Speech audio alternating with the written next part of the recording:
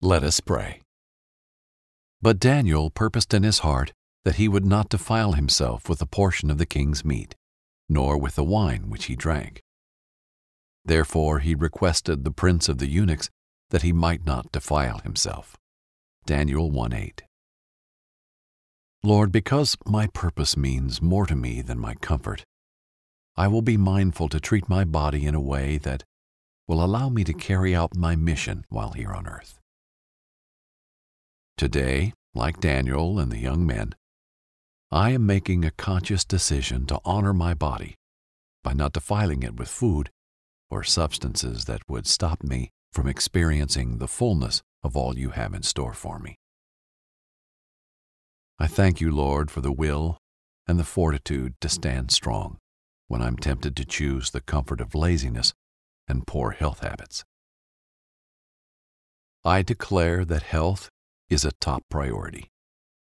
I declare that through my decision to live a healthy lifestyle, my mind will be sharper and more creative than ever before. I praise you and thank you in advance for uncommon outcomes and alliances that are working on my behalf to help realize the dreams and destiny you've placed on and in me.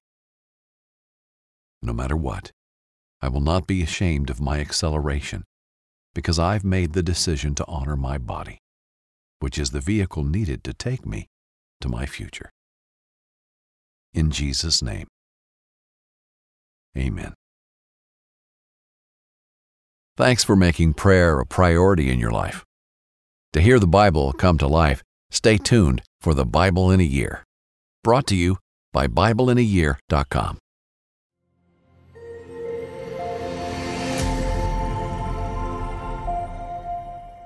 Daniel and the King's Dream. In the last story, we were introduced to Daniel and his friends Shadrach, Meshach, and Abednego. The three young men were specially chosen out of the Judean captives to sit under the king as wise men. King Nebuchadnezzar attempted to indoctrinate them into Babylonian ways. However, they proved that following the Lord proved to be more useful for human flourishing. Now Daniel comes in close contact with King Nebuchadnezzar as he is tormented by his dreams. Like Joseph before Pharaoh, Daniel will interpret his dreams to the glory of God, inspired by the book of Daniel. Hello, I'm Pastor Jack Graham with today's episode of the Bible in a Year podcast. We're really glad that you've joined us. In our most recent reading, we learned how Daniel and his friends chose to stay clean and undefiled, rejecting the king's food and meat sacrificed to idols. God rewarded their faithfulness and show of strength and began to show himself to the Babylonians. Daniel and his faithful companions were placed in prominent positions and allowed to continue to serve their God and obey his laws. Today, we'll hear how God uses Daniel to interpret disturbing dreams that haunt King Nebuchadnezzar. And just as God worked through Joseph in Egypt through dreams, God will bring glory to himself in the midst of this pagan land. Let's listen now to today's reading. Darkness covered the nation of Babylon, and the stars draped over the horizon like a heavy blanket. The captives of Israel and Judah slept soundly, as did the citizens and servants of the king. Yet there was one who stirred that night. He tossed and turned in his bed, yelling for help. Tormented by his own nightmares lay King Nebuchadnezzar. The chill of the evening air filled his room, but he awoke covered in sweat. The next morning the king summoned his greatest magicians and wise men to interpret his dream. They stood before him, eager to please and gain favor with their lord. "I had a disturbing dream," the king said. "I need a wise man to discern for me its meaning. It torments me even as I stand awake." "O king, live forever," the magicians said as they bowed. "Tell us your dream so that we may interpret it for you." Nebuchadnezzar was no fool. He glared at them and stood up from his throne. "If I tell you my dream, you could spin whatever lie that suits you. If you are truly men of such knowledge, then you should be able to tell me what my dream is." The magicians, seers, and wise men all mumbled to one another. They had no such insight. The king interrupted them, saying, "Whoever tells me will gain a great reward. I will give them honor and riches. However, if I catch you in a lie, I shall tear you limb from limb with my own bare hands." The men quivered at the king's words. "No man on earth is able to dive into the mind like that," they said. "No one has ever asked such a thing from a magician or seer. No one knows the dreams except the gods." This riled the king to anger. He was furious and commanded for all the wise men of Babylon to be destroyed. For decades they had spun lies and taken advantage of past kings. No longer. So the decree went out for the wise men of the city to be burned. Eventually, word got to Daniel and his companions that they were in danger. The king was hell-bent on destroying anyone who claimed spiritual knowledge. Daniel did his best to remain calm and sent word to Nebuchadnezzar's chief servant and requested an audience with the king. Daniel was taken to Nebuchadnezzar's palace. The pillars were a smooth ivory, and the walls were adorned with gold. It reminded him of the temple back home, or at least what the temple used to be. Daniel looked ahead at Nebuchadnezzar sitting upon his throne. It was fitting that his palace looked like a temple, since the king was his own god. Daniel was a young man, too young to have the respect of a king like Nebuchadnezzar. "Are you able to make known to me my dream, boy?" the king snapped. Daniel paused and looked deep in the king's eyes. He was a truly terrifying man, large, muscular, and demanding of power. However, Daniel could see a deep hurt behind him. Underneath the rough exterior was a tortured soul. "No wise man or enchanter can know the mystery the king has asked," Daniel replied. The king's brows furrowed, and he was about to raise his fist at Daniel. "However," Daniel continued, "there is a God in heaven who knows all and sees all. He has made known to me your dream, not because I am wise or special, but because the Lord has a message for you." The king took a moment to calm down and then gestured for Daniel to speak. Daniel paused, collecting his thoughts, and then spoke. "You saw a mighty image, a statue. It stood before you, terrifying and large. The head of this statue was gold, its chest and arms were silver, its middle was bronze, and its legs were iron. Its feet were partly of iron and clay. You beheld the statue with awe and respect. Then a mighty boulder rolled down from the hills and struck the statue. You ducked for cover as the different materials broke apart and were ground into a powder. Then, like dust, they were carried off in the wind." There was silence as Daniel awaited the king's response. His normally sharp and impassive face was covered in shock and dread. The king said nothing. So Daniel continued. "The Lord has also given me an interpretation for your dream. You, King Nebuchadnezzar, are the head of gold. God has given you headship over all the surrounding kingdoms. Everything around you is owned by you and serves you. However, another kingdom will rise after you. That is the kingdom of silver. After that kingdom, another will come, the kingdom of bronze. The fourth kingdom will be as strong as iron. This will be the kingdom to crush all the others. Then there will be a final kingdom that is like the feet of iron and clay. It will be divided like clay, but still holding a firmness like iron.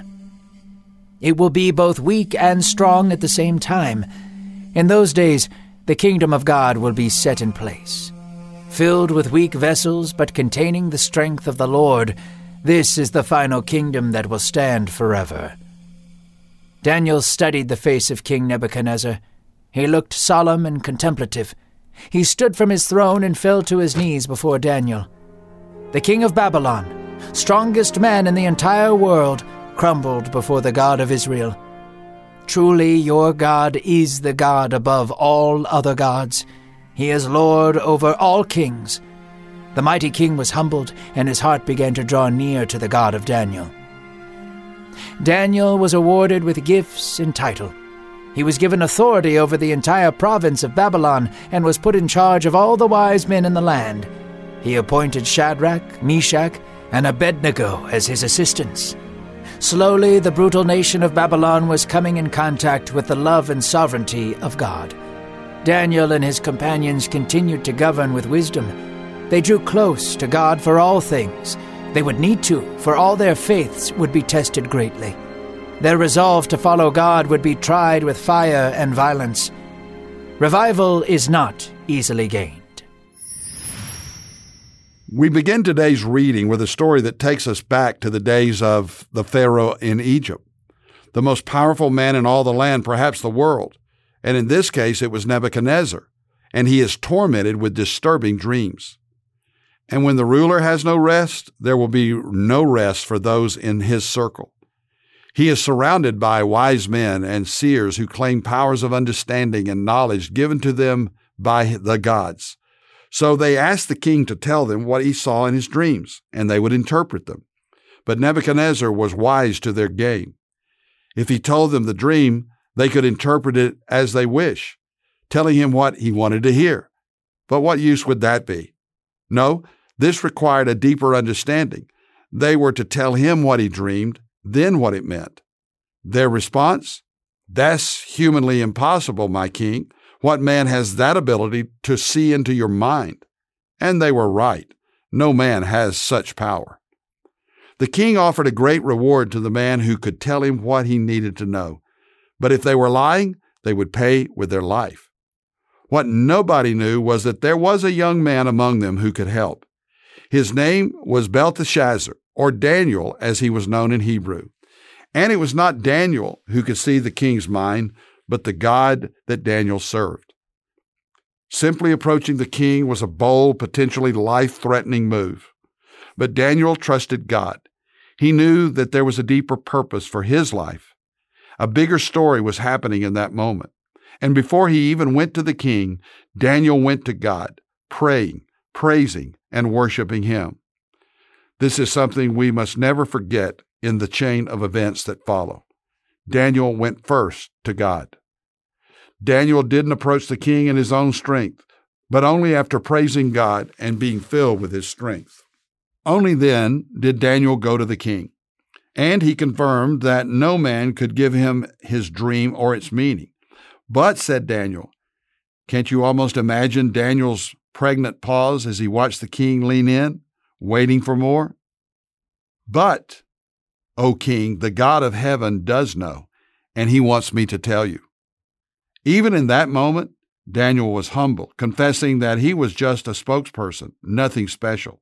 It was God who was to be regarded, and he wanted the king to hear from God.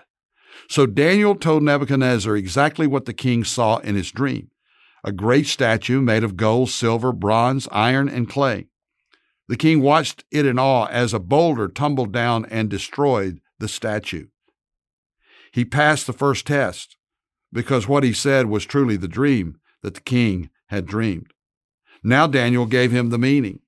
The statue represented Nebuchadnezzar's kingdom and other kingdoms that would follow. This is history pre-written. In the end, there would be a kingdom made of weak vessels, but filled with the strength and the power of God. This was God's kingdom, and it would never end or crumble. This is a prophecy, a prediction of the coming kingdom of God when God reigns over all, when Christ returns. Nebuchadnezzar fell before Daniel in awe, and then he said in Daniel 2, verse 47, "Surely your God is the God of gods, and the Lord of kings, and a revealer of mysteries, for you were able to reveal this mystery." This pagan king still had a long way to go to becoming a follower of the Lord, but this was in many ways a step, a beginning of his heart turning to the Lord. He placed Daniel in charge of all the wise men in Babylon, and Daniel appointed his friends as helpers. But all was not yet well, and Nebuchadnezzar would soon create an idol of himself and forget the one true God that he had just professed. We'll hear about that the next time.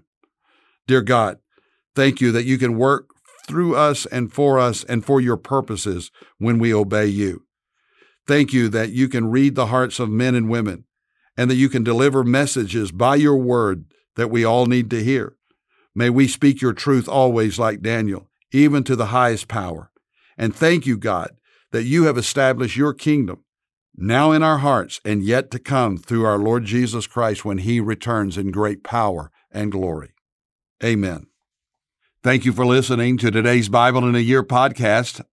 I'm Pastor Jack Graham from Dallas, Texas.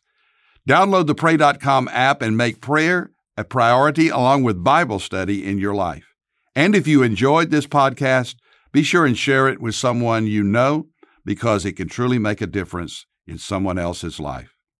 And if you want more resources on how you can know the Bible and live the Christian life, contact me at jackgraham.org. That's jackgraham.org for many resources that will help you in your walk with God.